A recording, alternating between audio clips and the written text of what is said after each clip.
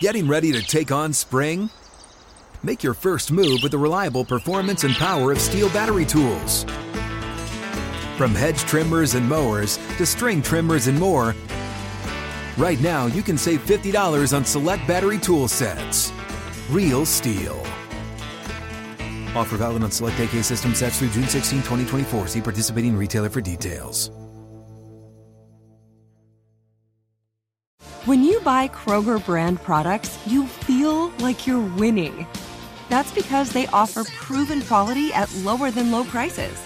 In fact, we guarantee that you and your family will love how Kroger brand products taste, or you get your money back. So next time you're shopping for the family, look for delicious Kroger brand products, because they'll make you all feel like you're winning. Shop now, in-store, or online. Kroger, fresh for everyone. Injuries from the game. Huff had a knee.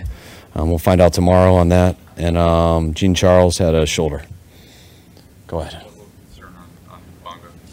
Real concern. I mean, we don't know for sure. Most likely it's ACL, but can't confirm it, so we'll find out later. Came out throwing pretty aggressively in this game. Did you have those, with the game plan, the idea was you were going to kind of establish the throwing early in this game? It was the first few plays. I mean, we always do 24 openers. There were still 12 runs, 12 passes, but it went like 5 and 5. Just trying to do that early and then get back to running the game once we settled down a little bit. What was your impression of Brock's performance today? I thought he played real well. There was very few that he missed. Protected the ball extremely well. When there wasn't anything there, we didn't have any intentional groundings, and did a good job moving the chains also, especially at the end there on that keeper. And I thought he had a hell of a game. What did you say about him, especially the last 2 weeks after a little bit of a rough stretch and over that, just the way he's kind of bounced back in the last couple of weeks? I think Brock's been great because he's been consistent through it all. I mean, we never felt anything different with Brock during those 3 losses. I think he's pretty realistic, so he doesn't get into stuff that's not that accurate. We all know what's coming out the short week in Seattle, at Philly, obviously Seattle here. Were you at all concerned, maybe you didn't say so, about players looking ahead to that, and do you think that was completely put aside by them today? Yeah, I wasn't concerned with guys looking ahead. I didn't feel that at all. It's especially, we got that. We had won one game here in the last month, and that was a big one versus Jacksonville, and I knew our guys were extremely focused on this. Once we were able to finish the game, we talked a lot about it in the locker room because just how quick it comes. Everything's so important. As soon as this ends, what we got to do to get ready for this quick turnaround, which is always a challenge and tough, but really glad we're going to get 3 days off after it for this stretch. Of Jair Brown's performance once he came in? I thought he did a hell of a job. I mean, to lose a player like Huff in the game and for him to come in and step it up big, make 2 huge plays. I mean, the pick was huge, and then the 4th down, where you got an all-out blitz and they just throw it up. And sometimes your biggest fear when they throw it up, it's like what happened in Buffalo on that Monday night when it's underthrown. It's so hard not to get a PI, and for him to not PI the guy and to get back, and from what I saw, it looked like he knocked it down. That was a hell of a play. Steve said earlier this week that Jair was really improving, showing improvement in practice.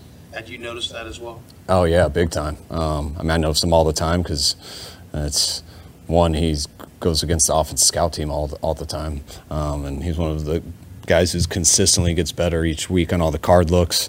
We always split the reps with the 1s and the 2s anyways when the defense goes, and he's really taken off here in this last month and was ready for his opportunity. You never know when it's going to come, and he's been preparing the right way. How dominant was Brandon Ayuk in this game, and do you see that he's still improving? Yeah, definitely still improving. He had a really good game. Statistically wise, his best one, I think, of his career, from what they told me. But yeah, I was real happy with B.A. The Christian early touchdown, he's literally like shuffling left in motion, and then he has to run through the line. Is there an exact spot where he has to run through on that one? The spot where no one is. Just find it. Yeah. First time you called that play? We've called that play a few times. We've never done it with the bump motion. That's a play that a lot of people run. I think we ran it to Tevin Coleman in the Super Bowl. It's just a man play that is good for man. Everyone runs it, but we've never done it with that motion, and it was cool. It worked out.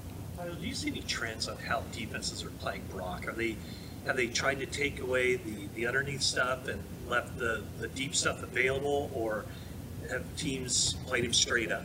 No, I mean, teams usually do what they do. I mean, teams, you don't just make up schemes every week. So every team has what they run, and then you try to game plan stuff by having disguises, calling things at different times, giving a look or a blitz that people aren't ready for. But teams do everything. Brock doesn't ever come in saying we're throwing deep or throwing short or throwing to certain people.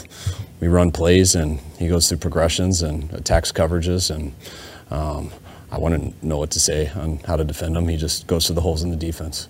I know 2 years ago there was so much made out of your relationship with BA. How has he evolved as a player since then? BA's been great. A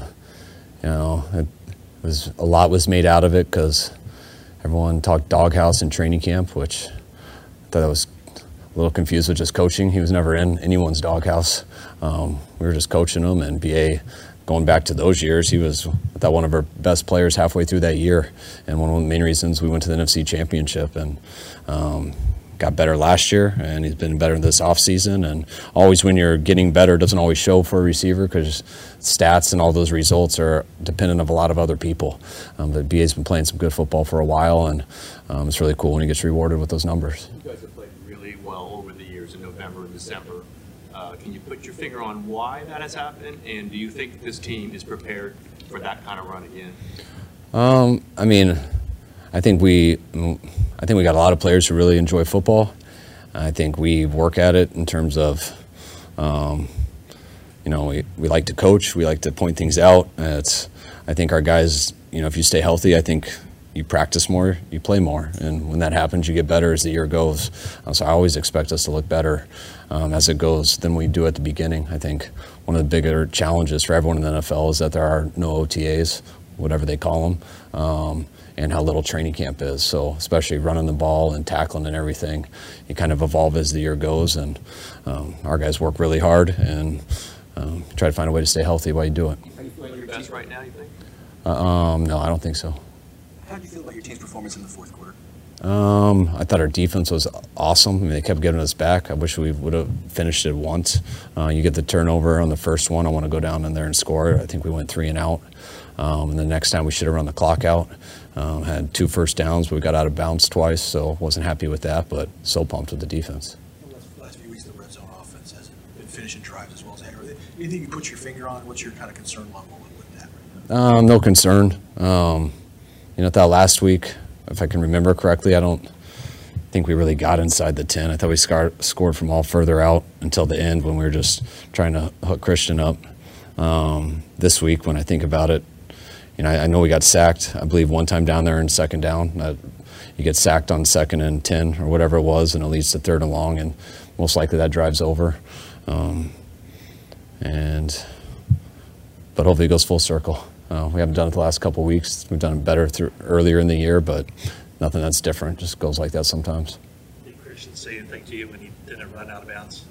No. Yeah, that's a play you wouldn't expect him to make. Yeah, I didn't see it over there. It was the same thing that happened to Kittle. Those guys are very aware that they shouldn't go out of bounds in those situations.